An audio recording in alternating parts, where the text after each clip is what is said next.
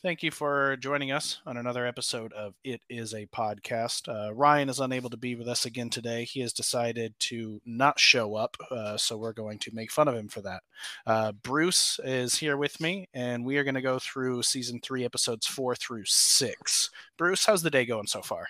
Oh, it's going great. It's going great. Hey, nice to be here with everybody. Excited to talk about the three we got today. We do. Those are good ones. They are very good ones.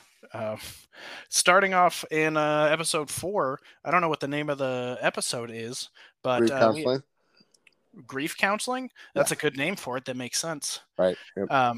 We have Michael doing like this little stairs gag behind these boxes of papers, right? Yeah. And like this is classic. Everybody has seen this at one point or time in his life, and I swear Michael had to have just learned this, right? Oh yeah. That's how I Yeah. took it too. He Right, just like learned it. He's trying to show it off to everybody. exactly. It's just like a up dog, Right. right? Michael heard up dog, and then he tried to do it to the whole office. He had to have just learned this. And so they're like going, and he's going down to get like pencils and stuff from the warehouse, right?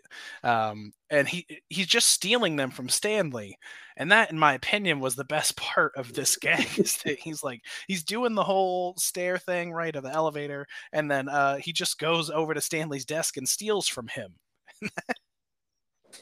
that was the icing on the cake for me. Yeah, and I always thought it was funny that Stanley just didn't do anything. I mean, I know Stanley's whole shtick is he don't care, but it's like he usually has the don't touch my shit kind of mentality, I think. And he just didn't care. He's like, all right, take what you want. My personal favorite of that whole skit is the coffee. He's like, coffee is great. Get the coffee from the warehouse. That's funny. And he's exhausted by this point. Yeah, well, he's crawling on the ground the whole time, right? Because he doesn't want to like give up the illusion that he's not actually there. Like everybody knows exactly what's happening, but like Michael's pure heart committing to the bit. It was perfect. Yeah, it was definitely a great cold open. So before we go too far, there is something that I wanted to bring up to you, and that is love me, say that you love me, fool me, go on and fool me. I wanted to get that stuck in your head for the rest of this episode. Oh, yes. That you have. I was walking into work today, and I just watched this last night, right? And I go up, and me and a couple guys were working on a part in the airplane, and I lean in, and I just start that, and like I do the love me part, and immediately, like on cue, all the other dudes harmonize, and we finish out that first verse. It was beautiful. That's awesome. So Ed Truck dies, right? Right. Yep. And apart from Ed Truck, in earlier episodes, you had said that we're going to see the newer Kelly, the bigger, flashier, more like over the top Kelly. And Kelly's outfit in this is super plain. Like she's wearing like a brown skirt and a white top, and it's just a super plain, basic office outfit. And I was really taken back by that because you guys were talking about like her going to be more and more flashy, and we just didn't see it. She does in later episodes after this, but just not for this one. Right. Yeah, I think you sort of nailed the head a couple weeks ago when they're still fleshing out her character at this point. I think I think that's decided that she's going in that direction by now because you see it a lot at the end of season 2 and beginning of season 3. But yeah, this episode she does just kind of look very casual, nothing too extraordinary. Well, no, you have talking about the gym oversee Karen. Yeah, I'm not 100% what that is about, right? Like Karen is an employee, she's doing her work, and then the guy Josh or whatever his name is goes over to leans over to Jim, and he's like, "Jim, will you make sure that this happens?" As if like Jim is now her boss or something, and it's Jim's job to make sure that Karen does her job. Well, why is that a thing? Why would it not just be Jim do his job and Karen do hers? Because Jim is the assistant manager of that branch. Is he really? Yeah. Oh shit! I didn't know because like they don't have that in Scranton. They don't have that in Dunder Mifflin and Scranton, right? You have Dwight, who's assistant regional manager, Right. like assistant to the regional manager, but his job title means literally nothing. Right. Like, it doesn't come with a pay raise. It doesn't come with. It's just to make him happy because Michael made him feel bad. Right. Yeah. So, No. Jan did give him that. He is the number 2 for the office gotcha. there as an official. With his transfer. Oh, And he even that, kind of mentions that really briefly in his first little interview. yeah. Uh, He said it in came with a season 3. promotion and a pay Right. raise, but like I didn't. He didn't talk about it. He just said Right. promotion and pay raise, right? But I think it's deeper than that too. I think that they don't really ever go too much into it. But I've always gotten the impression that Josh there's a little bit sexist. He very well might be, but So that's like kind of Andy how is I a look little at it. sexist too. Oh yeah. I Well, don't and know. see, and that's where Andy is he's the type of guy, and I think this is probably fair to say even at this point, he does what he mimics the person in charge. So I think some of his sexism is probably just feeding off of Josh. That'd be an awesome scene. Now that we're already way ahead and off track. So yeah, Jim overseeing Karen didn't make sense to me, but that's because I didn't know that he actually got like the assistant manager position over there. Right. Which I guess that makes a lot more sense why he was chosen to go on the thing with Josh. I thought they to the like business meeting, right, Right. with Michael and Dwight. That I thought they just chose that for show reasons, and they're like, oh, we're gonna send Jim over, right? But no, if he's the assistant manager, that makes a lot more sense. I do kind of want to circle back to I want to make sure we do justice for the how Ed Truck died. I was just about to go back to that. So Ed was drunk driving. Stop me if I'm incorrect at any point. He's drunk driving, doing 85 on the highway, slips underneath an 18 wheeler, head pops right off. Is that correct? Is that Creed's rendition of how Ed Truck died? That is Creed's rendition of how Ed Truck dies, and it's the only one we ever know. It's the only one we ever hear, and Yeah. Michael just goes with it. Creed has no like he has no base to stand on. Where did Creed get this information? Nope. Nope. No clue.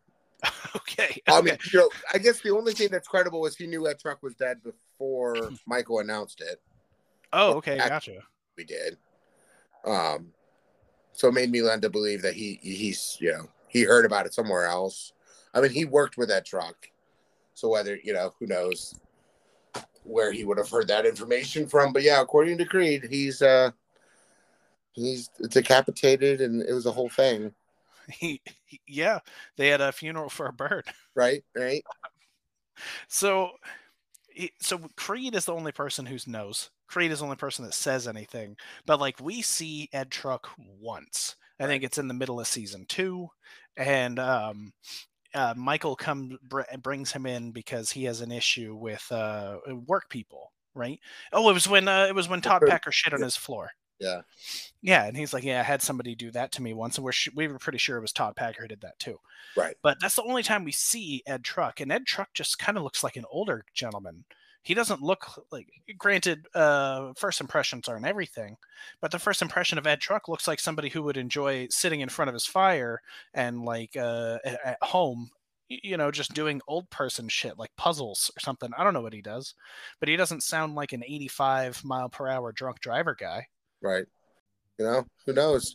We don't, like I said, we don't ever really get a better explanation of why a truck dies or how he dies, or Okay. I think the consensus is that Creed is right, and at least that's the meta that everybody goes with, is that That makes sense. how that truck died. Who knows? I guess as you get a little bit older, you might you start trying to act like a teenager again and doing stupid stuff once you're retired. Sure, I would. Right? If I'm still healthy enough, I'll be going out to bars. Like Yeah. But the part that gets me is that Michael is announcing this to the whole office. He like gets out and he makes this huge speech, and he's flabbergasted that people aren't upset that he is, right? And it took me a while. It took me all the way until Pam's speech about the bird at the end to realize that the reason Michael is so upset and worried is because he's like trying to face the idea of mortality, Right. right? And I don't know how I didn't catch this through the whole episode. I thought Michael was just being Michael, but no, Ed Truck, who was his boss, died, and he's in that position now. And so now to him, that's like I can now die. You know what I Yeah. mean? Yeah. Exactly. And it's throwing Michael through a loop. And Jan is like asking him if what would help, and I think she offers everybody in the office a day off. And Michael stops her, and he's like, "You obviously don't know these people. The last thing they would want is a day off." Right. Which of course is wrong. I mean, 100% wrong. right. Everybody would take an absolute free day off. I don't think we, we do a lot of bashing on Jan too for her faults, but that was a fairly nice gesture. That was a You know, really nice gesture. Yeah. she humors Michael a couple more times. I think she draws the line at the android slash statue thing. Which is fair. You don't Right. need a robot. You don't need a statue. You don't need any of that. A day off would have been fine. Right. Or even a little, maybe a commemorative plaque somewhere in the building, or Sure, but you know, Michael is he's holding Ed Truck up here as if he was like a military veteran who gave his life to save thousands of people or something. and it's No, probably like he even cares that much about Ed Truck. It's because he, like you say, he's worried about himself. exactly. So He he's trying to wants act like what he would want people to act with, when he dies. yeah. Because like we hear in earlier episodes where Michael's like, I want people to be like, who's that guy? Oh, he's the guy who donated this wing to the hospital. Michael's biggest fear is like loneliness and being forgotten. Right. Right. And I would not be surprised. Actually, I'd be more surprised if it didn't happen. If further down the line, Michael doesn't say that line that people know that's like you die twice in your life. Once when you die and once when the last person says your name for the last time. Yeah, that's a good quote. Yeah, I would be surprised if Michael doesn't say that at some point because that would be a Michael quote, right? Oh yeah, I'd agree with that. That's definitely something I can see him saying. I don't know that he's educated enough to say it though, but I mean, I wouldn't doubt it. Michael surprises me all the time. Like the next episode where Pam is like looking at him and has to watch him the whole time or whatever. That he surprised me for that. um, I don't want to jump too far ahead, but Sure, yeah. yeah, we'll talk. I'll ask when he gets We'll talk about it more when we get right. there for sure. His head was decapitated.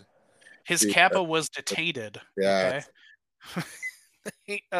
It's just a line that he says that Right. Michael says, and I think he's yelling at Pam because Pam won't give him a statue and they won't give him a robot and stuff like that.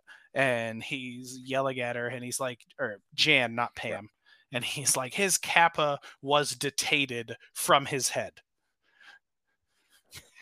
The sentence makes no sense. No, not at But, all. but Hope it's y'all one of know what those. it means. Yeah. The funny part. It's one of those memes that I see in the group all the time that is Yeah. finally clicking for me. I'm like, yes, that's what it is. I see you also noted about Dwight absorbing the other fetus. That's a funny line. He does because he's like, am I upset about it? No, I'm now stronger. Now I have the strength of a full-grown man and a tiny baby. Oh, the other thing I skipped on there was Roy getting Pam out of the meeting. Yo, he does. That's a huge thing for Roy, right? Because Roy Right. is on this warpath to try and win Pam back, and Right. so far that's all we know. And we don't know how he plans to do it. We don't know anything like that. But this is a huge step Right. because Pam's in this grief counseling meeting, and he comes in and he's like, "Pam, there's something wrong with your radiator. Can I see you?" And Michael lets her go, and he brings her out and he's like, "There's nothing wrong with your radiator. I just figured you'd want a break from whatever that was." And she's happy. She's like, I did want a break. Thank you. I Right. didn't want to be in there. Because it shows him, he's caring, he's paying attention, he's aware, like, all the stuff that was wrong with their relationship before. Yeah, Roy's making a comeback, man. He's trying. I'm rooting for him at this point. We know Pam and Jim aren't happening, right? However, last episode you had told me that that Jim and Karen Fapelli go on a date within these next 3 episodes, because I had said they were going to do by 6 or 7, and you had said that it's happening within the next 3, and it didn't. It did. There's no date for Jim and Karen at all in these 3 episodes. So, Well, maybe. I mean, I count the chips as sort of their first. oh, see, I don't count the Date. chips. They spent all day at work. That's just work I know, stuff. but we counted stuff. You counted that as for him and Pam's date as work stuff. That one was different, and I'll tell you why. They were on a roof. Okay, they were watching like Dwight and Kevin shoot off fireworks. They were alone. It was secluded. It was at night. It was after work hours. There was a lot more things there. This one was just like at work, kind of doing work stuff, but more just dicking off. You know what I mean? Yeah, yeah. I mean, I can see your point, but I definitely think that the chips was their first little. I'm with you. It was a very cute Okay. moment, very in there, and I'm surprised she didn't get a little more upset when she's like, "Hey, I get it. I don't get the chips. Let's get back to work." And he's like, "No, Right. we're gonna get you these chips." Right. Yeah, Uh, Jim is good at the playfulness there. mm. Um, But so Pam gets out of this, and Roy gets her out, and I'm rooting for Roy. And like before I had just trailed off on that tangent there, I was like, I want to root for Roy right here, right? Because nobody likes Toby. I still like Toby, but nobody else likes Toby. So I don't see that happening. But Roy has a chance to maybe make it happen again. He knew where he fucked up, and he seems to be trying to do stuff better. right. And we know Jim and Pam aren't happening because he's over in the other branch. And like they had all that chemistry on that phone call or something, but it's not going anywhere. So I hope Roy can up his game again. Yeah, we'll have to watch to see. But yeah, he's definitely trying. What else we get here? Michael looks tan.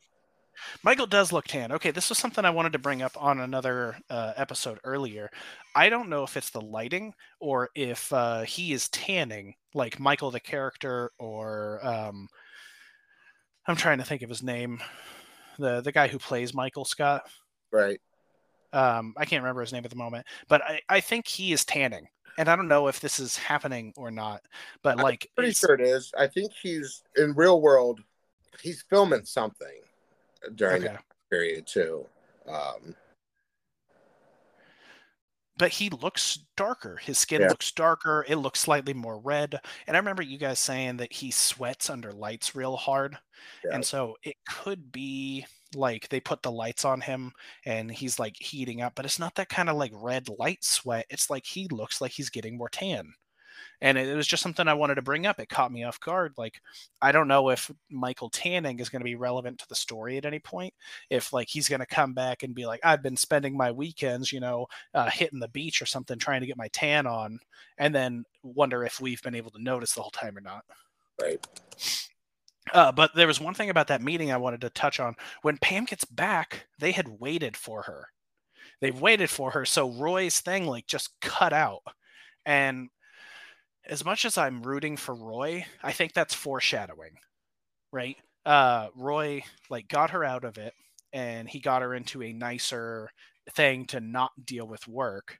But the moment that she comes back, work just picks up as if she never left. right, And so I think this is a way for the director, the producer, to foreshadow that anything Roy does is just going to put her right back where she was, and it's not going to end up happening. I want to root for Roy, but I think this is like an ultimate form of foreshadowing here.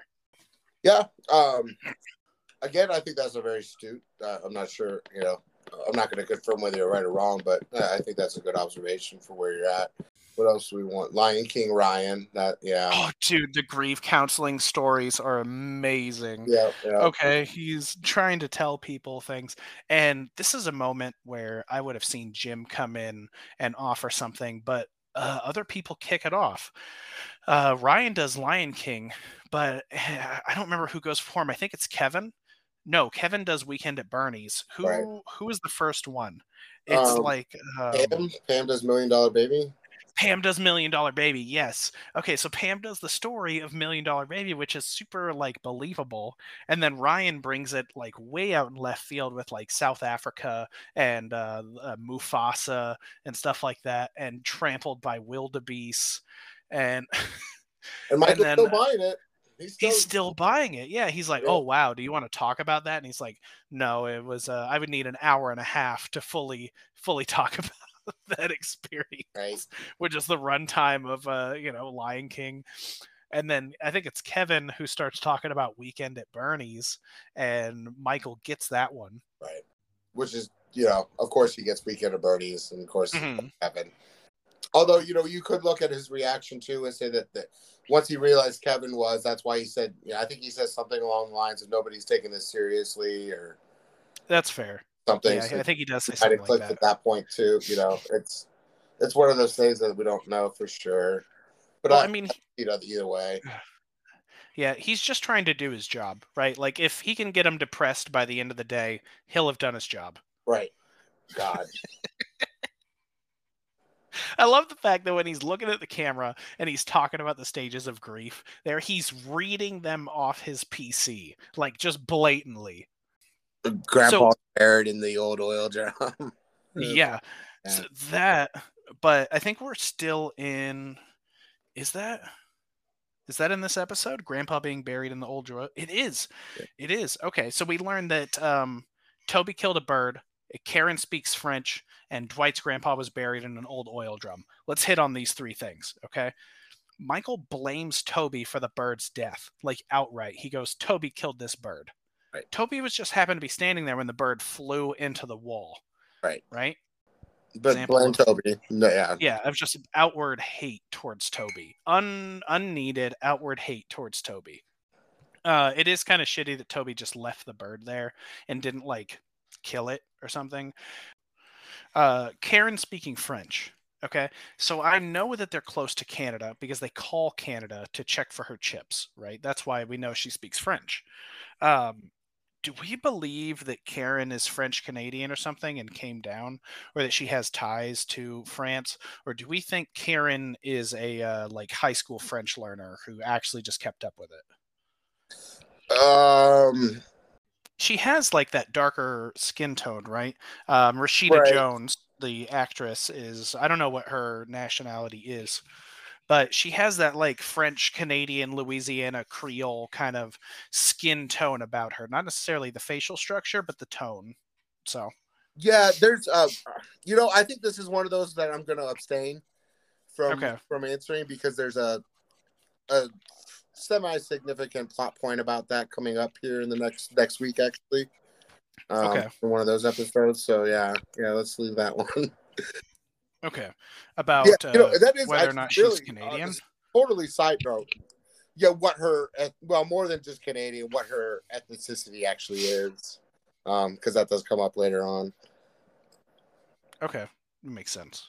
Okay, before we get to that, we got to get to Grandpa is buried in an oil drum because it says reburied in an oil drum. It's not just buried. So this has to be here's the timeline I'm thinking, right? Dwight has Grandpa's suit. And like we said earlier, Grandpa's suit doesn't have holes, even though they shoot them. So this has to be the Grandpa that was dug up, that was exhumed, and was scratching at the coffin. Okay, so they took the suit off of him. Dwight pulled him out, and then he went to rebury him in an oil drum because obviously the coffin's messed up or they're going to reuse it or something because they derobed him and all this stuff. And then so Dwight got or people got upset because Dwight tried to rebury Grandpa in an oil drum. Is this timeline making sense to you? Because it makes sense to me. I had never put that together, but yeah, that's making sense to me now. Okay, so the suit that Dwight is wearing is from the dead grandpa that got exhumed because he was messed up, which is now why they shoot people, right? Right. So that's what it's got to be. That's why Dwight has his suit. That's why he was reburied. That's why it didn't have holes. That's lining up in my head. Yeah, We're I mean, connecting it makes dots. perfect sense to me too. The some of the details that we learn in season 9 about it are a little bit fuzzy. So there may be something in there that all suits it, but from what I can remember, that's lining up. But that's a great, yeah, God, that's true. That's great. Okay, so we have that. Back to the recorder because you had asked. Pam is making this box for Dwight, right? Because Dwight's trying to make the box and he's doing a terrible job because he's trying to shove the bird into a Coke can. Right.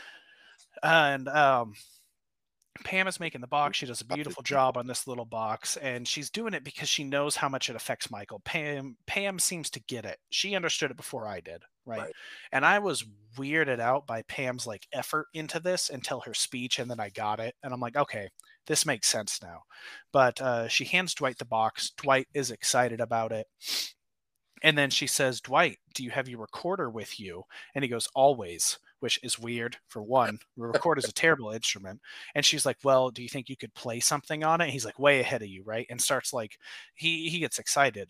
So that's what the recorder is during the funeral for the bird, where they're burning the bird, by the way, uh, Dwight is playing music on his recorder. And I don't know what the song is, but it sounds bad. And that could just be the recorder. Right, Yeah, recorders like you aren't said, great. it's a terrible instrument. Yeah. I don't know that I've ever even heard, even people who play it well, it doesn't sound good. Mm-mm. But yeah, the Viking Yeah. funeral for the bird, and in a real, can you imagine how one? I don't really think you're going to get a fire hot enough to truly uh, burn a bird that way, to properly do it. I mean, the bones will be left, right? Right. But it's just a paper fire, and paper fire burns to like 500 something degrees, Yeah, I something don't like that. think that's enough to flesh muscle and Oh, not really. Not yeah, for human, but for a bird that small, maybe. maybe. Yeah, you're going to be ended up with an ugly mess though to still deal with. Oh, well, they ended up with an ugly mess. I don't know if it's on your version, but on my version, after the credits rolled, it was like a 10-second scene where Dwight went out with the fire extinguisher and he extinguished the burnt box and then just like stomped on it. And then there's like he's stomping the dead bird body into the ground. And Right. then there's two dudes sitting out there who they don't look like warehouse guys. And he's just like, get a broom and clean this up. I told you to, mush. And then he yells mush. He tells these strangers that I don't know to mush. Like what? What the fuck? Yeah. Yeah. I hadn't seen that on this rewatch, but now that I've seen that scene in the past.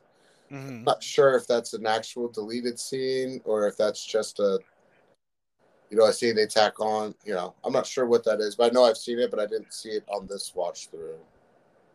So maybe Right. I just ended it too early. That's Maybe possible too. Yeah, yeah. because it was credits started to roll, and Right, then it was like after the first couple of credits, it does the scene, and then it does the rest of the credits. So almost like a Marvel movie. right. Well, But Pam's Fox speech. likes to get ahead of itself a little bit. Like when it knows that you're coming down to the last 2 or 3 minutes, it'll give you the skip to next episode option. Oh yeah, yeah. Same kind of way that like Netflix does. So a lot of times I skip before even the credits start, like a few seconds. As soon as that pops up, I'm usually going. So that could have Mm. been. I'll have to Okay, just to see that again. That's a good scene. yeah, that makes sense. Pam's speech is beautiful. Yeah, She's like, we don't know anything about the bird, but we do know that he wanted to be with us and he wanted to hang out with how cool we were and give us his song and stuff. And I think somebody says, like, I think Dwight says, like, it's not a songbird. And she goes, okay, fine, a good impression. right. Yeah, of course, Dwight. Yeah, he ruins the moment, but that. Yeah, Pam likes.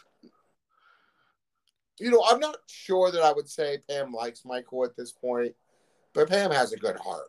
Yeah, I think no matter who Mhm. it is, she doesn't like to see anybody in sort of that state. That Yeah, exactly. Like Dwight was having an issue with Angela and she helped Dwight even though he was an ass to her.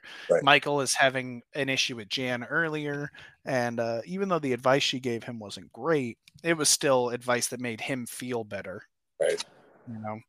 Like and especially with this bird thing, there's probably more instances that I'm not thinking of right now, but she's doing a pretty good job of like trying to make everybody else feel better.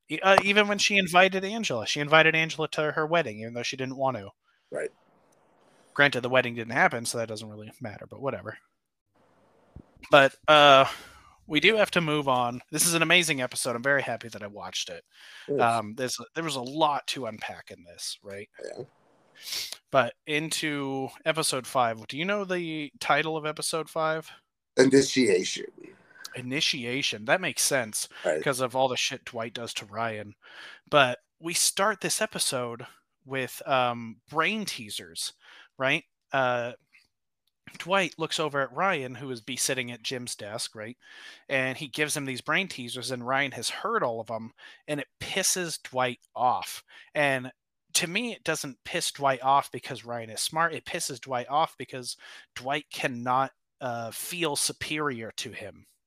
You know, Yeah. Dwight would often feel superior to Jim for one reason or another, and that would be like a part of his day, I assume. And he's not getting that from Ryan. Yeah. Yeah. I mean, I'd agree with all that. I think I may take it a step further too and say that he was, he wanted to be that mentor. So, it's hard to be somebody's mentor when they know all the stuff that you're asking them. Yeah, like if they already know all of the stuff, like Right. what are you really doing? And what do those, any of those, trivia brain teaser things have to do with, the job really? Doesn't. Mhm. Well, I mean, what does anything Dwight tries to teach him have to do with the job? Yeah, nothing, No, nothing. no. I'm sure we'll go by, through it here in a little bit, but Oh, we're really, gonna have the only man. stuff that he gives Ryan that's really of any value as far as sales goes is in that rush, the last 5 minutes, when they're rushing to the actual thing, and he helps him in the car. Yeah, he's like Really lead the conversation, yeah. use positive Everything else, question. junk. Yeah, stuff like that. But everything else is just like he's like, you have to wrestle Mose to the ground. Right. And Mose shows up with a shirt that says fear on it. He's like, conquer the fear. Nope, nope, nope. Oh A god. little bit. Jay, we talked about, let's say, jump back. Jan is super pissy again in this episode. Yeah, this correct me if I'm wrong, this is the episode where Jan is real pissy and she asks Pam to do an hour by hour thing of like what Michael does during that day. Yeah. Which is not good for Michael because one, it's also pretzel day. Right. And so like Michael's doing nothing and Pam knows exactly what she's doing, right? Because Jan's talking about like how useful people are. And she wants to record Michael's usefulness. Right. And this is the one where Michael really surprised me. Possibly the branch, because we've already seen that there's some kind of indications that, there are discussions about closing the branch, which branch is going to be the next one to close. I think about it to Michael last week where he talked, at the sales event thing where he talks about he'll make a spot for him if they absorb his branch. The pilot, they were doing that. About it, yeah. They were talking about it during the section in New York, right, where Michael's going off, and they're like, Michael humanizes his crew by making that weird video, and the other guy like doesn't bring any sales numbers, so that guy's in the tank right now, right? Right. Was Josh at that meeting? I don't remember seeing the character Josh at that meeting. Do you? Josh was at that meeting, yeah. He was? Okay, then I'll re-see it on a rewatch or something later. But he was the one who said right after Michael said about sleeping with Jan. He said he was the one who says you slept with Jan, or I don't remember exactly how he phrases it, but that was like his only speaking line. Like I think he may say something little in the David when David is there, but not much. So it doesn't surprise me that you don't remember him all there. Plus, it's like that wasn't really the point of this moment there. The moment wasn't to meet Josh; it was to have weird interactions with David Wallace. Right. But we find out a couple of things. I don't know if you've seen people in the group use the term "Daddy Wallace." No, I haven't seen that one yet. Yeah, that's all the the people who think he's cute. That they call him Daddy Wallace. So all right, Daddy Wallace. That's who they're referring to.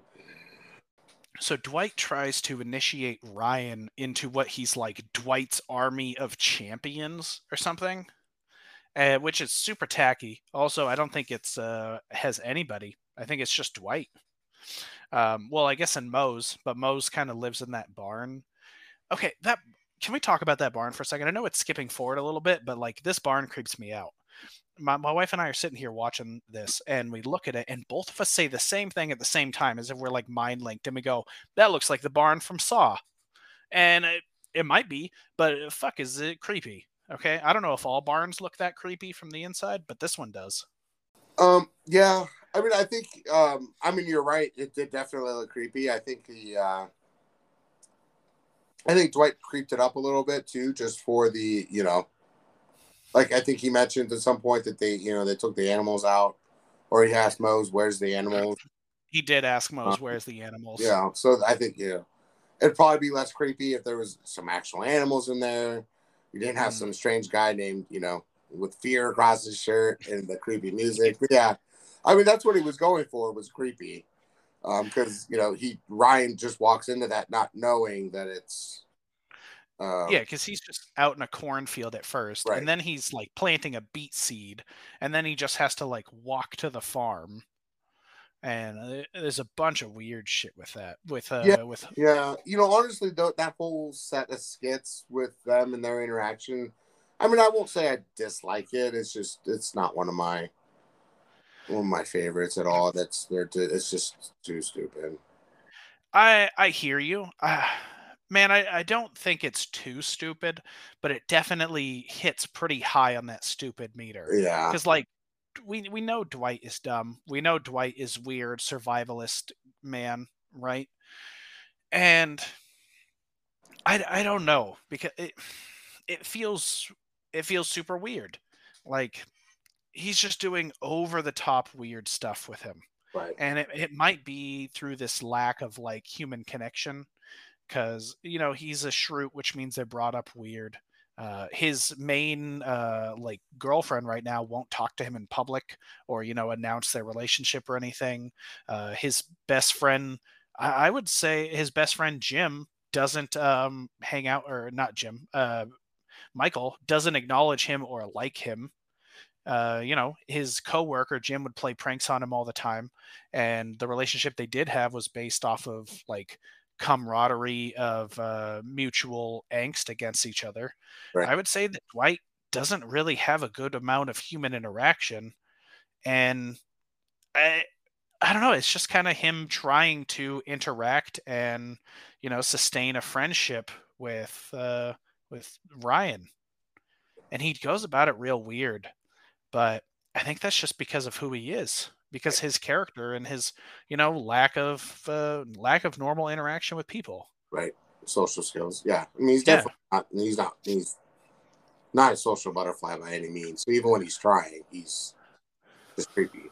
Because I 100% believe that Dwight was trying to become friends with Ryan, and this was his way to try to, accomplish all of that. yeah, But all it did was push him the other direction. yeah. Because like he tries to say super motivational things and stuff like that, and they come off weird. That's like, just as you have planted your seed in the ground, I will plant my seed in you. Yes. And, I don't think you know what you're saying. yeah, But I don't think he does, no. but it sounds like something inspirational that you would see in like a Star Wars movie or something, or in like a Lord of the Rings edit or something like that, right? And Well, wait, you get the other side of the joke, though, right? obviously, yeah, he's talking about having gay sex with Ryan. Okay. Yeah, but Dwight doesn't get that, right? No, Dwight, Uh, I don't think Dwight gets that at all.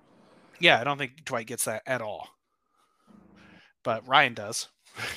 um, so that we kind of went off on the tangent from like all the cornfield, but that's fine because it's all in this episode, right?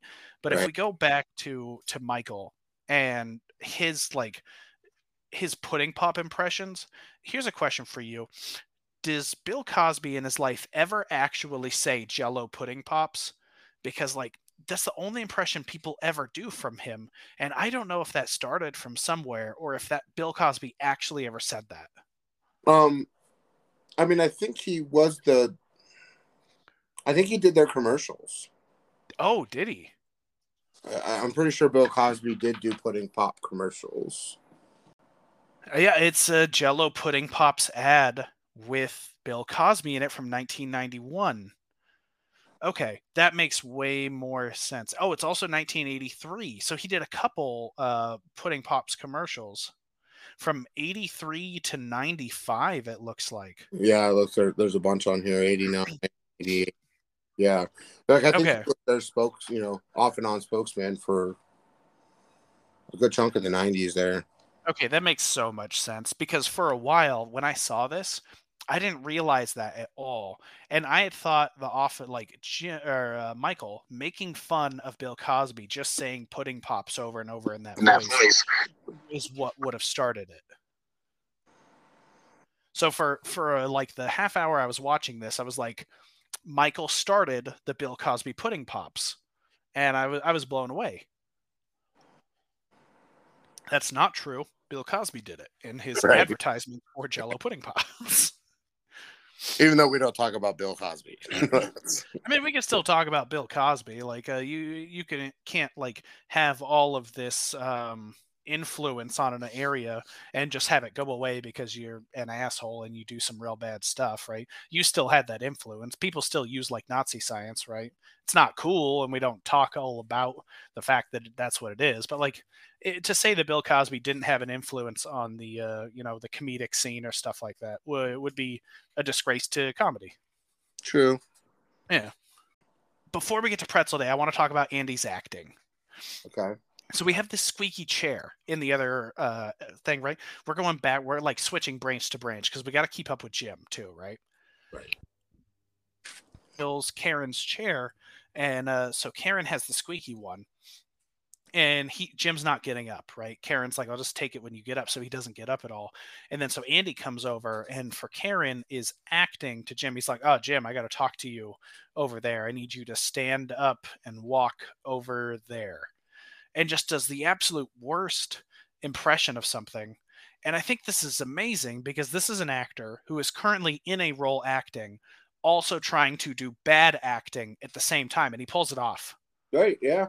Yeah, and you think about it that way, and you're like, that's pretty solid, right? Because you're trying to be a character trying to do something else at the same time. It's like Robert Downey Jr. in Tropic Thunder. You're like, you're a dude playing another dude. And this was solid for me. I had to take a second and go like, that was pretty good.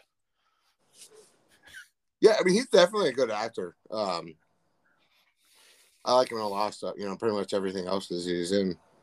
Mm.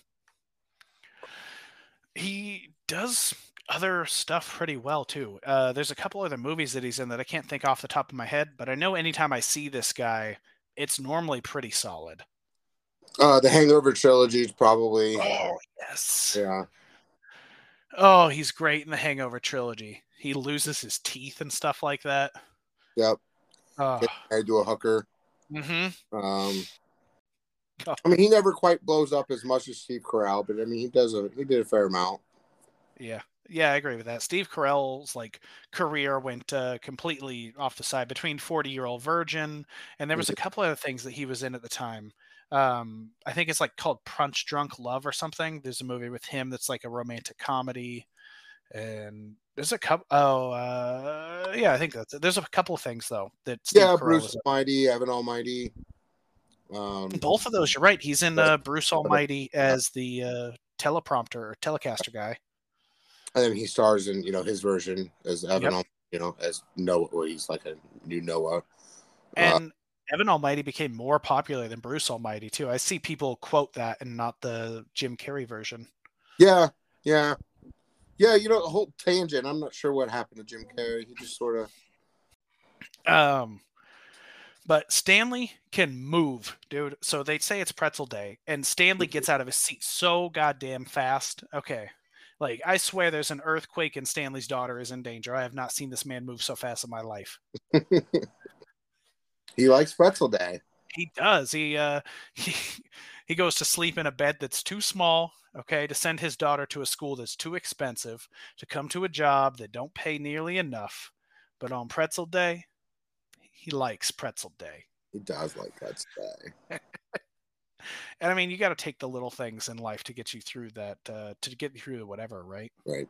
And that's the one thing that I'm really sad about. And again, this might be a possible spoiler, but I'm just going to tell you, this is the only pretzel day we see. Is it really? It is. And I'm Dude, like, show's going on for 9 seasons. Right. You know, I would have really liked to see more Pretzel Days, but yeah, we just get this one. Yeah, because you have other shows like I don't know if you ever watched Brooklyn Nine-Nine. Right, but they do their Halloween haunt every year. Yeah, they do the heist and stuff, and they do it every single Yeah, season, and I think they do it too much, even. And like The Office could use something like that. Maybe not because it's the most popular television series of like all time according to streaming numbers. So maybe I don't know what I'm talking about at all. But like there should be something that's like a reoccurring thing, right? yeah, yeah. I don't know that we really. I think probably the closest thing to a recurring theme throughout seasons is Christmas. Okay. I think we get a Christmas episode almost every season. Okay. I'm interested in that. Um, Which means if there's 9 seasons and there's 9 Christmas episodes, then except we season know one. No, there's 9 that years. we didn't get a Christmas season in season one, though, did we? But No, there is in the UK version, but there's not in ours. right. So two, yeah. So I think there's 8. Mm-hmm. Last one's my favorite. You'll get there though, but Okay. This this is where we switch back, right? Because they go down the line super long, and they're standing in there, and I think Vance from Bob Rance Refrigeration tries to cut in line with Phyllis, and Michael and Stanley team up, and they're like, "No, back of the line, back of the." And she's like, "I'm just talking with my husband." Like, it looks like you're cutting, and they chew the shit out of her for this. yeah. And even Vance kind of looks at him like, "What are you talking about?" Mm-hmm. You know, and I do want to turn it back. I don't want to spend a whole lot of time on it, but you know, while all this is going on, we still have the Pam thing going on, where Pam's supposed to be watching him. Yeah. She does. You know, she brings the papers down to him in line. She offers to stand in line for him. Mm-hmm. You know, and all she needs is him to sign an initial, 9 pieces of paper, and she Something can like spin that into a whole day's worth of work. You know, spit like he approved. You know, went over budgets and did all this kind of shit that makes it sound like he spent a lot of time on it, where really he's just signing. She can't even get the motherfucker to sign. No, she can't, and we know he has a hard time signing papers because there's a whole day of it that's like once a year where he doesn't sign papers all day, and everybody has to stay late. Right, and he's practicing his signature. Yeah, Up on the other, and I can't remember who says it. Is it Pam or Stanley? Somebody says, "Why don't you practice on the paper you need to sign?" I So yeah, there's just something in his mindset that's just that little bit of like he just doesn't click right. right. I don't know that we ever truly see what she turns into. We didn't see anything in my version of the episode. Yeah. We didn't see, but we know he does work, right? Because we think he's just over here making calls to people, doing dumb impressions and stuff like that. But he lands like some massive sale or something like that from the dude he was making Bill Cosby impressions to. Right. And that's huge. And Pam tells him, she's like, "Michael, they just sent these papers over. This is a massive order." And he's like, meh, meh, meh, and like brushes it off. And like, here we go again, knowing that of Michael's good salesmanship. We already know Michael's the best salesman in Dunder Mifflin Scranton, right? I believe if Michael was still on the floor, I think he would outsell Dwight. I think he would outsell Dwight without a problem, between having the county and whoever this client is and all that stuff like that. Yeah, I would agree. I think, given the proper time, Yeah, to settle back into that role, I think he would be great again. But, And I think we saw it a little bit where he tries, he takes up Jim's clients. Is that in season 2? yeah, he takes up Jim's clients, and he doesn't do great That's a fair immediately. comparison, but Yeah. I mean, I definitely see where you're coming from. And so in this though, we know that Michael is doing like more than a full day's work. We don't know how long this sale has been building up for. We don't know anything like that, but we know that he lands this massive sale for the company, which is huge. And he may be off getting a pretzel, he may be doing stuff like that. And in other episodes, it really seems like he does close to nothing, right? He does real close to nothing, and the day just goes by. But obviously that's not true. But and then by the same token, though, you could argue that he's still not doing his job. He's not sales. Maybe True. stuff that's helping, but he's not doing the stuff that he needs to do as manager. No, he's not. And Uh, like as manager, there's probably a lot of paperwork that he needs to do. There's probably a lot of like branch logistics and stuff that should be going through him, and he's not getting those done. right. I mean, no doubt he's a great salesman, and that's one of his strongest suits, but he's not really a great manager. No, he's not.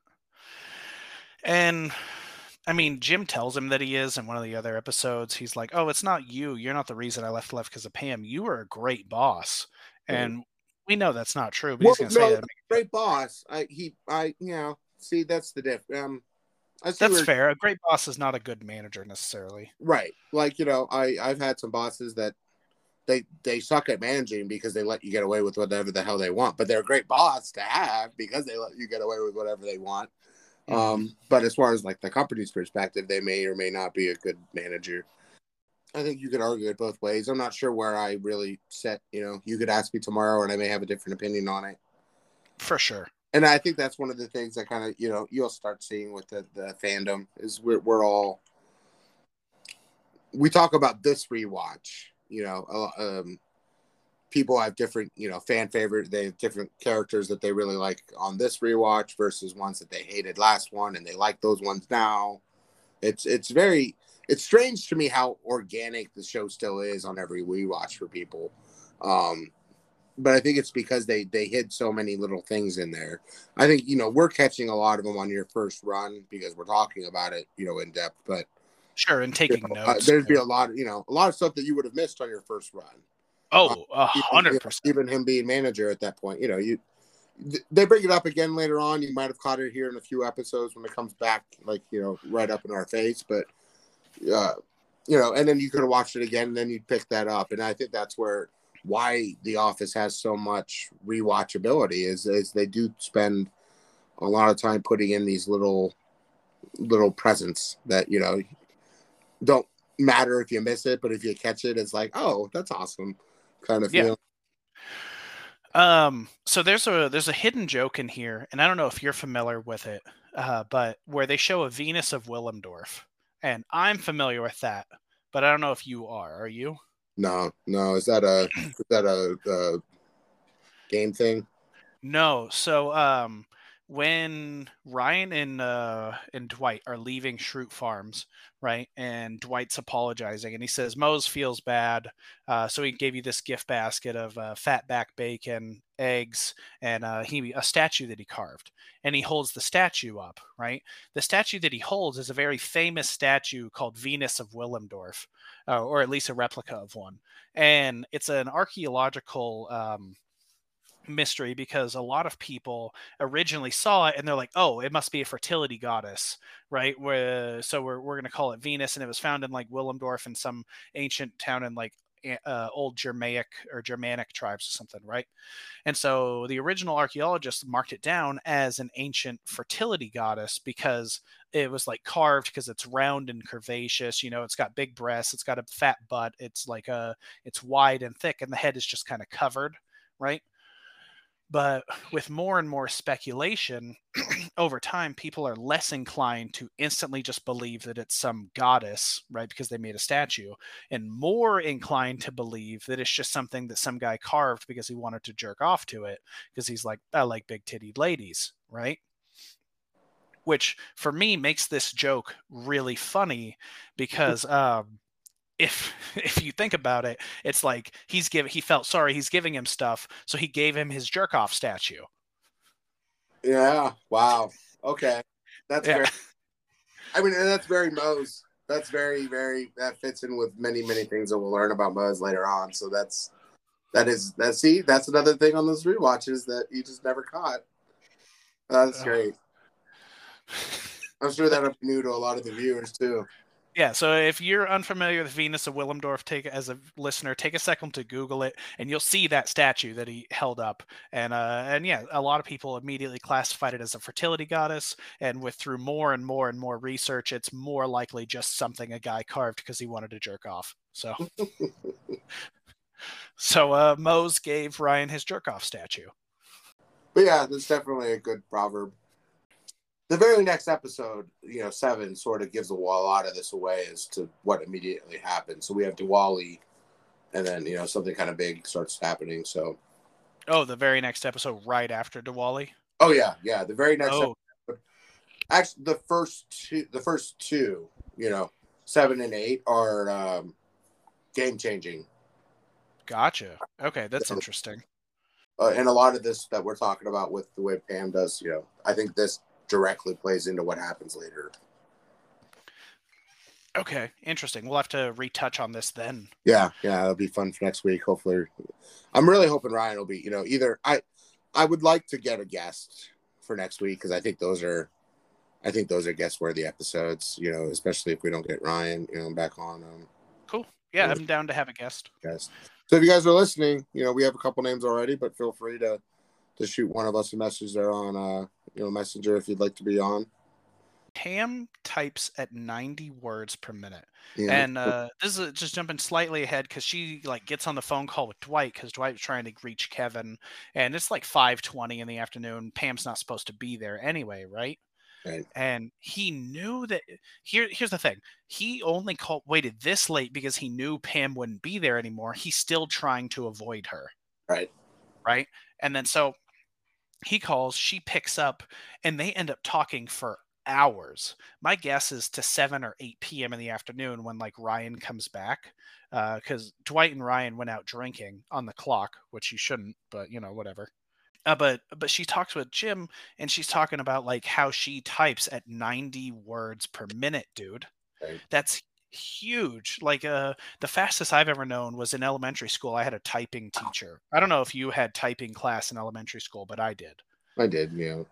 And so she had typed at 126 words a minute, and it was insanely fast. She could type faster than I could talk. Yeah. I do want to spend a little bit of time too on that whole phone call with Jim. I think that was that's one of those missed moments because they start to reconnect. You can see both of them sort of rekindling that a little bit of affection because I think that's sort of the first time that they've probably talked where Pam's actually single. It is. It's the first time that they've talked since Jim left, because he had said hi to Pam over the phone as a group, where it's hey, Pam, son, everybody says hi, and Jim just says hi, but that's it. Other than that, they haven't actually talked yet. So it's the first time they've talked since he left. Right. And that's huge. This conversation goes on for hours, so that connection is still there, right? Which makes sense because every time he does something interesting, he's like, "Man, I really want to tell Put and somebody." She's like, "Oh man," she's trying to do stuff that she would do with Jim with Ryan or the rest of the group. She's trying to find that Jim connection again. Right. And she gets on the phone with him, and unfortunately, I think Ryan comes in, and that whole sort of ruins the moment. Because she tells Ryan and Dwight goodbye, and Jim's like, "Oh yeah, goodbye," and they have this weird back and forth, yeah, I should leave, and then they don't want to hang up, right? But Jim does anyway, right? Because both of them think that the other one wants to, yeah. Jim understands Pam and thinking that she's talking to him. Then she's not really all that sure about trying to explain that whole thing. So yeah, they just end that. But I think that's the big thing is that it's still there.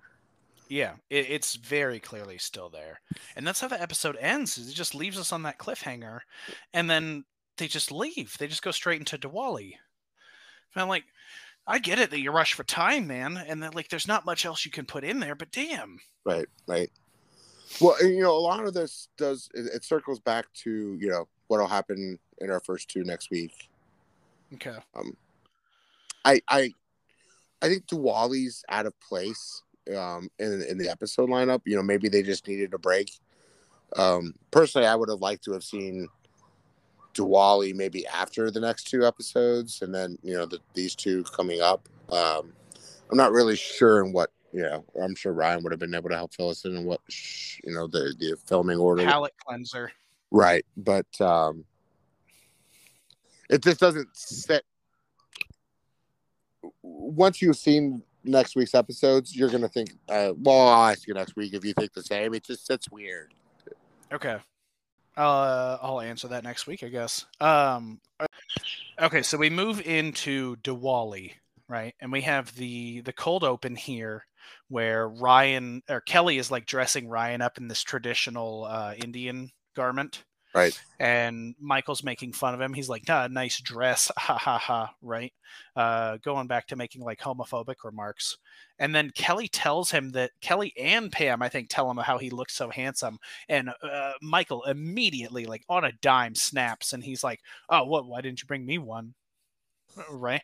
Right. Like the fact that another male is getting approval from females in front of him that's not him is like detrimental to him as a person somehow. Right. He's very insecure, that plays into that whole. He's just an insecure guy. Very insecure. And it's overly telling at times, right? Where you flip that switch because somebody else is like nicer looking than you or something like that. Right. Shit, if I was mad every time somebody else looked better than me, I wouldn't ever be mad because I'm a fucking stunner. I tell you what, 10 out of 10. Right. Me too, No, like you can't live like that though, and what's the really kind of funny thing about the whole thing is Michael Scott is not a bad looking guy. I mean, he's an average looking guy, right? If that's not good enough for him. I mean, I would honestly say he's probably one of the better looking guys in the office. Now that it's, you got probably Jim, Ryan, and then Michael. And then I don't think that anybody else is, all that good looking. You're right. I mean, Michael's not bad looking at all. And if he just had a slight amount of more confidence, he could do so much better with himself. Right. But we move and they're asking everybody, like, because Kelly obviously invited everybody to her Diwali party, right? With the exception of maybe Toby. I don't know if she invited Toby or not. Yeah, that's a good question. I can't. I didn't see Toby there. I don't remember Toby being there. He definitely didn't ask Pam or anything like that, which you would think would be a perfect opportunity. Maybe he wrote this episode. I don't know. So, and then we get to the part where I think it's Kelly asking Dwight if he's single. And Dwight's like, yes, single. And Angela's staring him down. Like, but what does she want him to say? Right. Their thing's not public. I don't think they were planning it to be public. And he's going to be asked, what's her end goal here, right? Yeah, it's unreasonable. It's just Angela being, she wants both. Right? Because he could say that he's taken, but that's going to raise more questions than not. I don't know. It feels bad on both sides, right? Because Dwight knows he's taken. He should say he's taken, but he doesn't because their relationship is so secretive. Right. Which is, really her. And we'll see that. We'll see that later on too. That she's really the main reason that it can't be public is her, not so much him. Angela is? Yeah. Yeah, that makes sense. Angela seems to be the reason why a lot of stuff sucks. Right. Which, as bad as she is, she is one of my she's one of my favorites too. She's a great character. Yes. Right. She does an awesome job playing her character. Right. And I think everybody who's listening to this or everybody who's ever watched The Office knows a person like that too. Right. And it just hits the nail on the head so well. Right. But God, is she hateable? She's so hateable. She is. I think your next point here is talking about Stanley not celebrating Kwanzaa. Yeah, it is, because Michael's like, when Kwanzaa comes up, we will celebrate Kwanzaa with you. And Stanley's just straightforward, I do not celebrate Kwanzaa. And Michael's, baffled by this because obviously Stanley's an African-American. He must be good at basketball. He must play Kwanzaa. Like, shoot, Michael, why don't you just buy him some fried chicken and watermelon? Like, come on. Right. One of the things I did want to jump back on too, when they were explaining Diwali, I think it's Dwight who actually knows what Diwali is. He does. He gives the proper explanation of it. Kelly looks at him like he's, talking gibberish, and Michael reacts like he's making fun of her. And he shuts him down. And He's he's like, "Get legit down, nerd talking, boy." the true what Diwali is. Yeah. Um, And and to good Kelly, on it's just a party. She's like, oh, exactly. it's just a party I get to go to. It's cool. We got cool costumes, and And you know, her costumes are going to be super awesome, right? And there's going to be lights and dancing and things like that. And Dwight's in there. He's talking about the ancient gods. He's talking about like how Diwali started, and good on him. And it makes sense that Dwight would know this because he's sexually attracted to Indian women. Dwight is. Dwight is, yeah. In I think it's like diversity day, like the second episode, they go like, we got to go around the room and say a race that you're sexually attracted to, and Dwight goes Indian, Oh, okay. and then looks at Yeah, Kelly, remember? yeah, that's right. I forgot about that. I knew Yeah, Ryan sort of said something along those same lines too at one point. I mean, it makes sense that Dwight would know it. Right. uh and then Michael brings up like famous Indians, and he brings up like one guy who won a Nobel Peace Prize, and then Apu. Yeah, probably And from this episode. yeah, and that's it. That's all he's got. So Michael might need to Yeah, up and his game that's on this. kind of an ongoing joke when Michael pulls up. He needs famous people of a certain, disposition or certain ethnicity or certain, whatever you want to call it, group, because it varies. There's multiple times coming forward where he just can't. He can't come up with the people, so he just, he uses either fake cartoons or movie characters. It's And this whole meeting gets real weird because he goes over like famous people, and then he like brings out the Kama Sutra right. and like start showing it to people. And somebody shut. I think it's Toby who shuts it down. Toby shuts it down, but I think it's somebody else who talks about it. Angela talks about it, and she's like, "I don't need to know these people's sexual orientation ideals or stuff like that, right? That's we can celebrate Diwali without doing all this." And Michael's like, "No, it's beautiful, and you need to know it." And Toby agrees with Angela. He's like, "This, she's right. This is totally inappropriate. We're not doing this." And then goes and picks up all the pamphlets. Good on Toby. I can see why Michael hates Toby because he shuts down all the fun stuff, quotation marks, fun stuff that Michael's trying to do. But Right. really, it's just not work appropriate at all. Right. I'm surprised he didn't shut it down immediately when the words Kama Sutra came out of his mouth. Right. Who does keep Jaeger in their desk? Is that Meredith? No, that's Andy. Andy Okay. keeps Jaeger in his desk, so they have to stay after work to do Oh, right, the right. sales thing, right? And Andy brings a bottle of Jaeger out of his desk, and I wasn't upset at the fact that he kept alcohol in his desk. I was upset that it was Jaeger. Out Yeah. of out of all alcohol, right? Like, shoot, it would be more reasonable to keep a bottle of like Black Velvet or something awful. But Jaeger is so out of the blue. That would be like having like a bottle of like Lucid Absinthe or something, right? It's super out of left field. Nobody just keeps Jaeger. Yeah. Well, and I don't know if you remember Jaeger. About this time, Jaeger was really big in colleges and frats. Yeah, it was like Jaeger the introduction bombs. of the Jaeger bomb. Yeah. Right. So I don't know if that's more just a play on Andy being, trying to recapture his college days. I don't know. We haven't got too much into that with him yet. I don't even know if we know where he went to college yet. Andy seems frat boyish to me. I don't know anything about Andy other than what the show has shown me. Like, Andy is a character that I have seen very, very little clips of, if any. Right. I see him with a guitar a lot, so I'm assuming he does a bunch of singing stuff. But Andy, to me, his character, if I were to, because remember when we did the older episodes, you would ask me like what I think of these characters, right?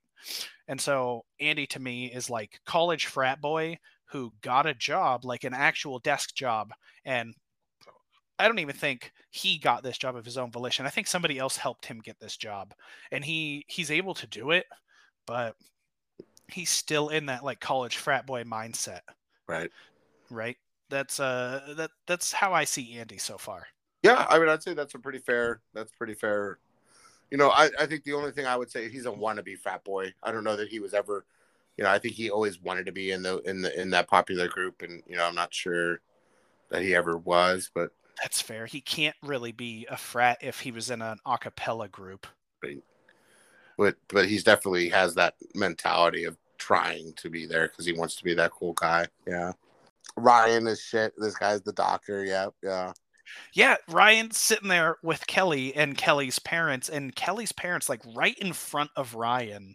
There's no shroud here. There's no decency here. They're just like Ryan is a big piece of shit. He's like a temp at a paper company, right? This guy over here, he's a doctor. Okay, you should marry him and stuff like that. And then like down the line they get more okay with him, but not really when they realize he doesn't want kids. He wants to go leave and travel. He doesn't want to buy a house and stuff like that.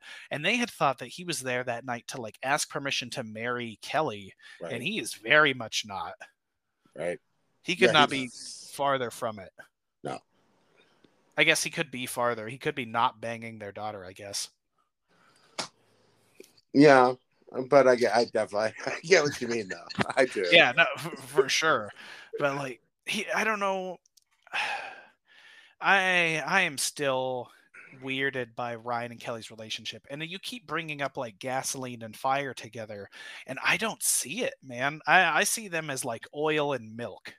Okay? They're like they're fine on their own and they each have their own purpose, but they don't go together. They don't make anything.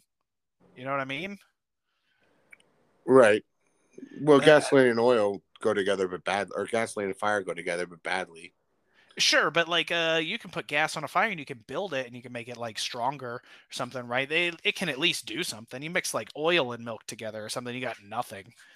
I don't know. I get what you're saying. I don't even give them that much credit. Like I don't even get go together badly. I just don't think they go together. Right. Yeah. Right. Yeah.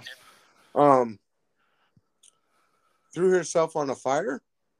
Oh, yes. Michael is talking to people at the party. Before we get to this, we got to talk about their costumes, okay? Because Michael tells Carol that it's a costume party or something, and Michael shows up in a costume, and so does Carol. And Michael has his same costume from Halloween, which is just the head on his shoulder, but Carol's in like a cheerleader outfit. So Michael just takes his head off. And Carol's stuck in this cheerleader outfit the whole time, which is really fucking embarrassing.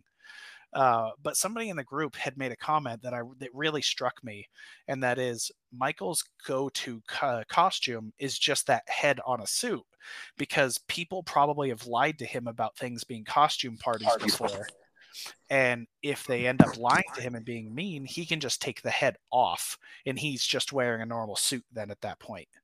And that to me made so much sense. Yeah, I saw that post too. I'd agree. I Yeah. think it's very good headcanon. Hmm. The throw herself on a fire is Michael's talking with this Indian couple, and they're talking about his lady being fair and stuff like that, and they're having a good conversation. And then at the end of the conversation, before he leaves, he goes, "What's up with your marriage deal? Like, if you die, does she have to throw herself on top of a fire for you?" Like, no, no, not at all. And then he just leaves the conversation and ends it there.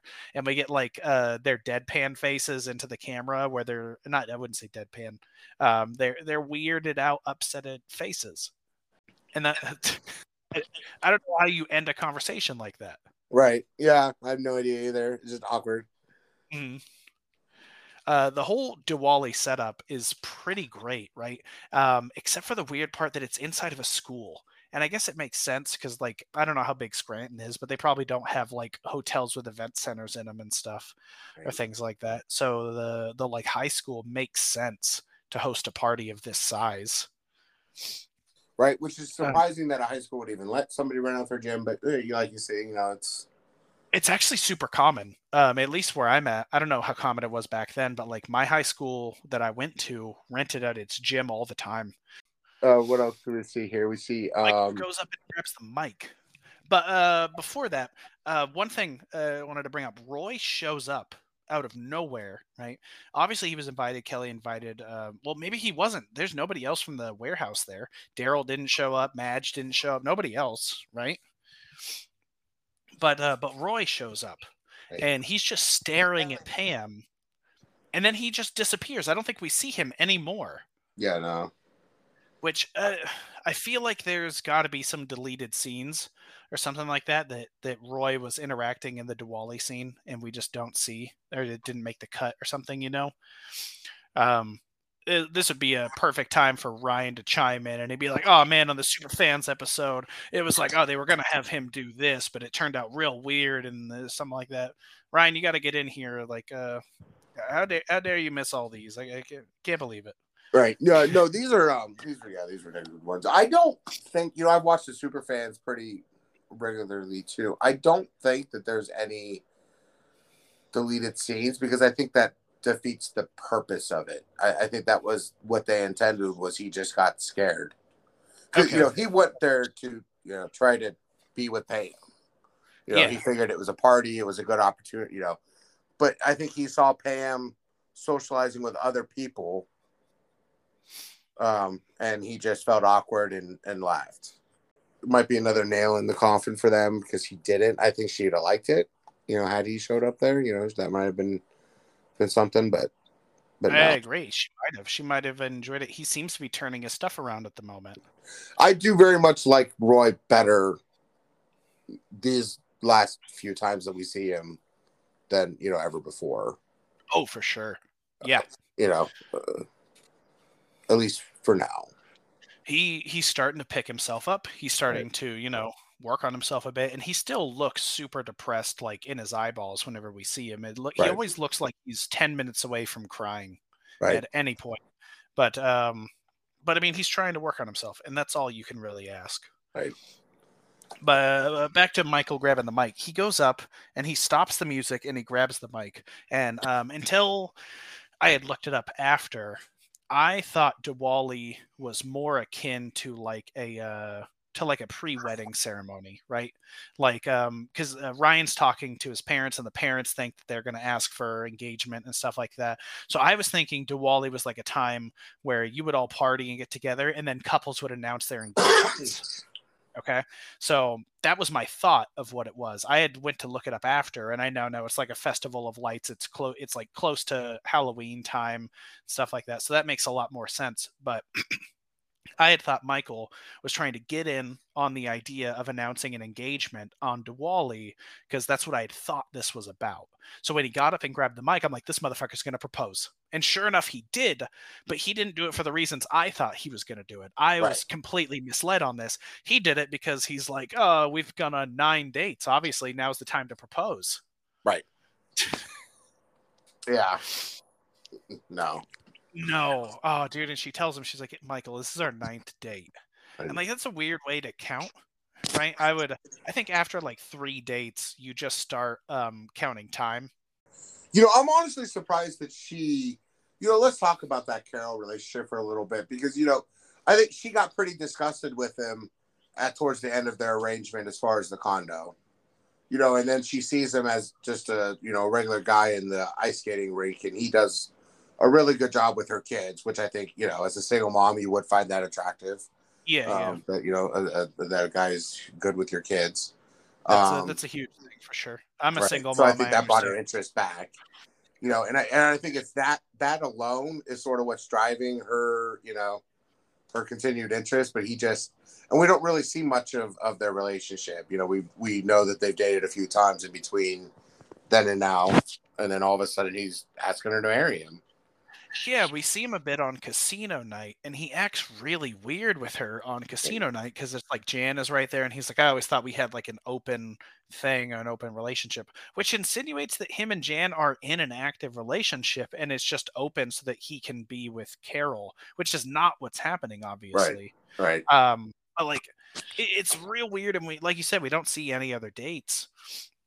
And so it's just like we see a couple interactions and then he asks her to marry him. And it's way out of left field, doesn't make any sense. And of course she says no. She leaves him at the party, which is pretty funny that she's like, I'm going to leave you here. You're going to find a ride home. Right, right. Like, Right. oh, you're good. You're good. Yeah. Because Uh, she's kind of just, I don't know that disgusted is the right word, but definitely weirded out. hmm uh, I agree. I don't know what the right word for this is, but she is. She is Right. whatever that is. Right. What else we got? We got, We got to touch on shoes, okay? okay. This is huge for me because Angela. In fact, we got to touch on Angela. Angela shows up and she acts like a bitch the whole time. My notes don't say that she's a bitch, but it does for everything else. It might as well. She goes up to the food and she's like, "I'm a vegetarian. What can I Can I eat?" And the And guy I got goes, "Everything is vegetarian." And she goes, "I'll just have the bread." Right? So like, it's obvious that she had disdain for the food. right. And then so she like tries to get out of it by claiming to be a vegetarian, which I don't believe she is at all, right? I don't know. I don't really. I think it's again probably one of those things that might be hypocritical, where she claims to be a vegetarian. I can't think of any time where we know she eats food meat. She mentioned it before, way back at Jim's party. Okay, she did. Yeah, because remember he says there's burgers or something, and she's like, I'm a vegetarian, and then he says, oh, there's soda inside. Um, Okay. Okay, she does say say that. that. So she does say that at Jim's party all the way back in like beginning of season 2, but until you brought it up I forgot. So I thought she was just doing it to being an asshole. I Right, thought she was just like, I don't want to eat whatever this is, so I'm just going to say I'm a vegetarian. right, But no, it holds up. She is. But they tell her it's all vegetarian, and then she just chooses to eat bread anyway, and then complains that the bread's dry. But what she doesn't realize is most Indian dishes, you take the naan and you dip it in the sauce, right, right? So it needs to be a little bit dry to soak up that sauce. You don't right. just eat it by itself. And like I love Indian food. I love all kinds of food. I don't know about you, but like holy shit, you put just about anything in front of me and I'll eat it. Yeah, no, I mean, I like some Indian food. I like, Chinese food. I mean, different cultures. Yeah, for sure. Have we got to, no, we don't. We get there next week. Okay, never mind. Okay. Uh, But so but there's she's more about Angela and food, there's and that we'll see. Yep. okay. So continuing to touch on Angela, and then I don't remember what's happening. I think Pam is talking with her about like how she's enjoying her bread or something like that, and then she like tries to tell her to go out and dance. I think she compliments her or something, and Angela's just an ass, and she's like, "I have to sit here and watch our shoes so that they don't get stolen." And it's just like a pile of shoes. And this is where I found out that it was the school because it's like lockers and stuff like that, right? And God, that is just like such a bitch thing to do. Just be like, they're gonna steal my shoes. No, no, no, no, no, nobody's gonna steal your shoes. Right. Except they did. Except they did because Michael gets into the car and he's like, "These are not my shoes." And I don't think anybody took Michael's shoes. I'm pretty sure Michael just left with somebody else's. But Right. it's funny that she's being prejudiced against these people the whole time, and really the only person who fucked up and stole somebody else's shoes is Michael. At The least that's white how guy. I view Right. Yeah. No, I agree. I agree. it. Um, uh, yeah, there's not I much don't more really to know that. why Angela even came.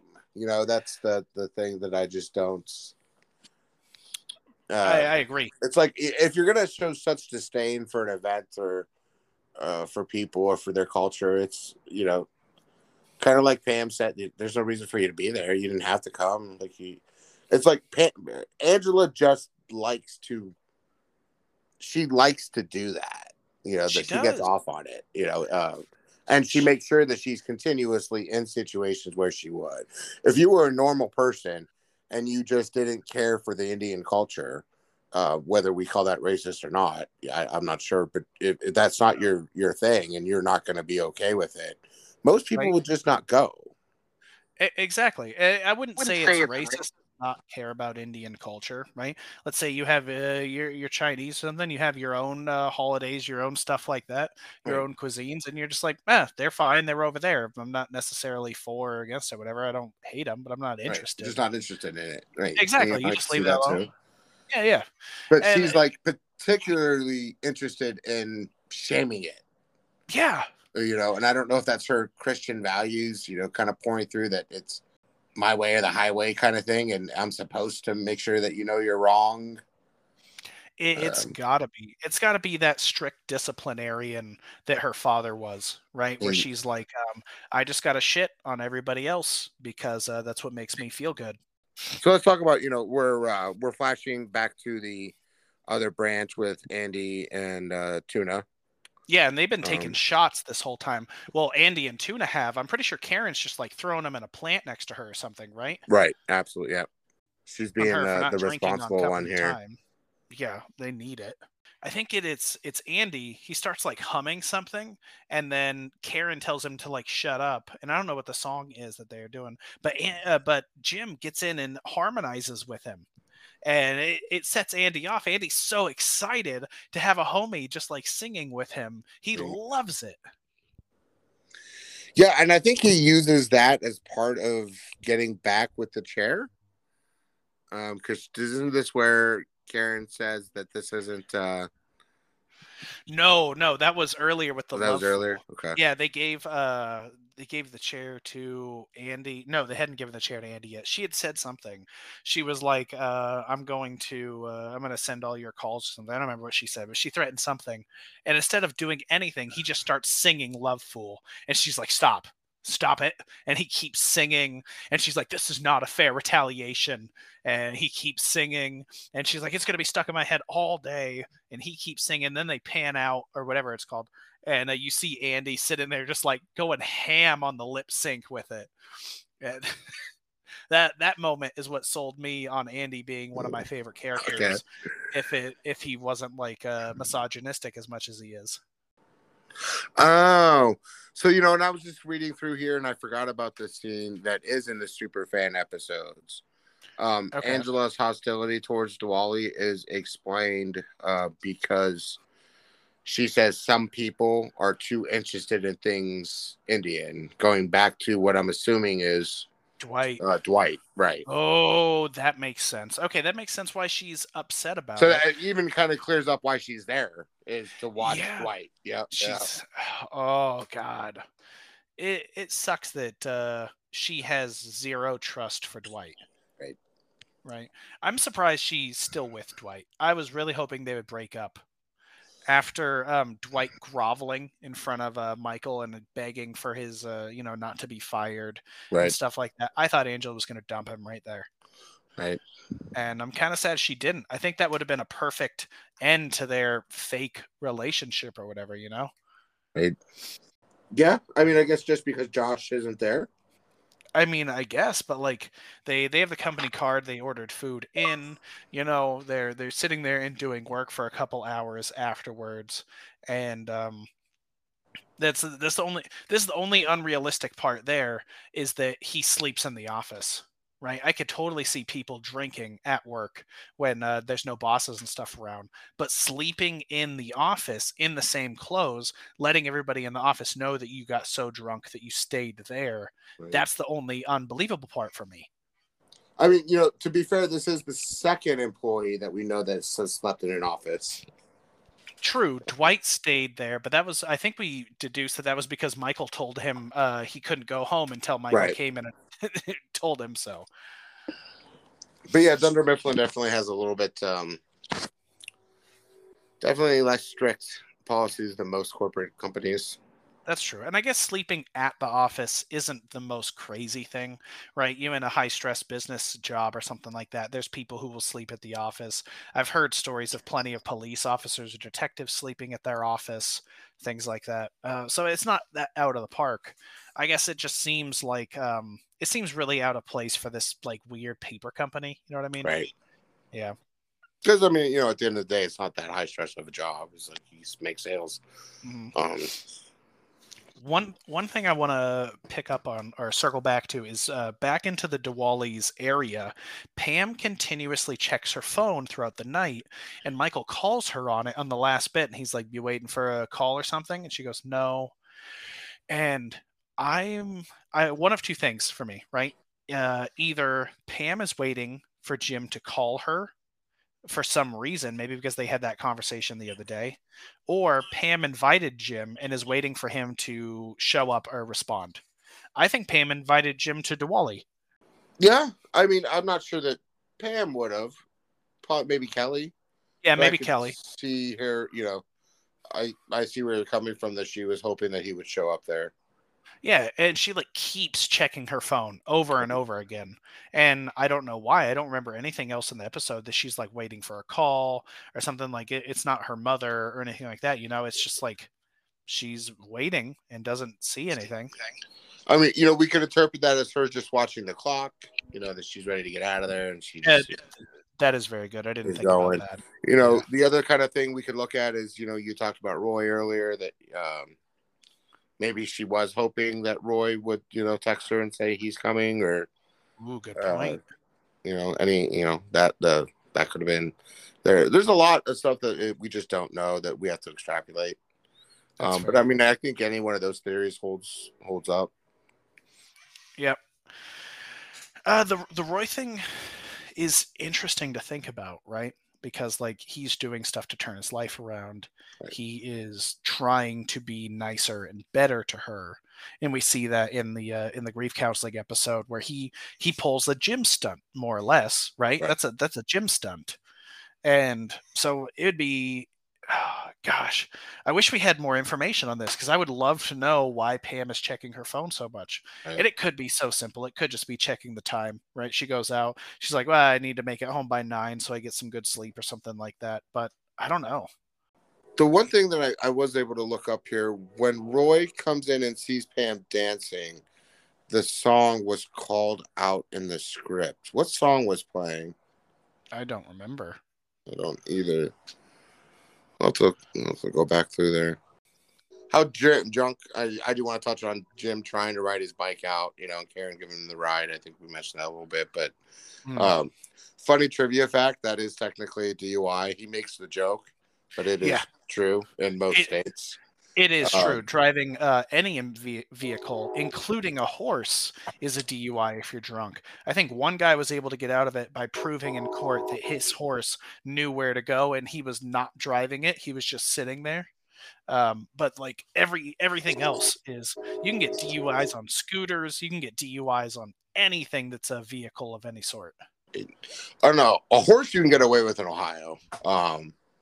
Yeah, I think DUI laws are very state specific. And then they play the 8 Crazy Nights version for Diwali, and this was really good in my opinion. Yeah. I think Michael did a great job on this. Whoever wrote it, great job to you. If by chance you're the writer of this song and you happen to listen to my podcast, which is highly unlikely, let me know. Give me a shout out, and I will say thank you personally. I know that means nothing to you, so think about that. Hey, people always like to hear their feedback. So I'm not sure who did write this. Oh, it's Mindy. Mindy did? Yeah, Kelly wrote. Okay. Well, Mindy Cowling, if you happen to listen to my podcast, let me know. And good job on writing the Diwali parody song. Yeah, the episodes were great. Season 3 is really hitting hard, right? Like season 1, I thought was pretty good. Like, and then season 2 topped that bar, and we're getting higher and higher. We're reaching, we're reaching some heights that I didn't know were possible. And in a quote that I don't know what comes from yet, but it's like, I have no idea how high this can.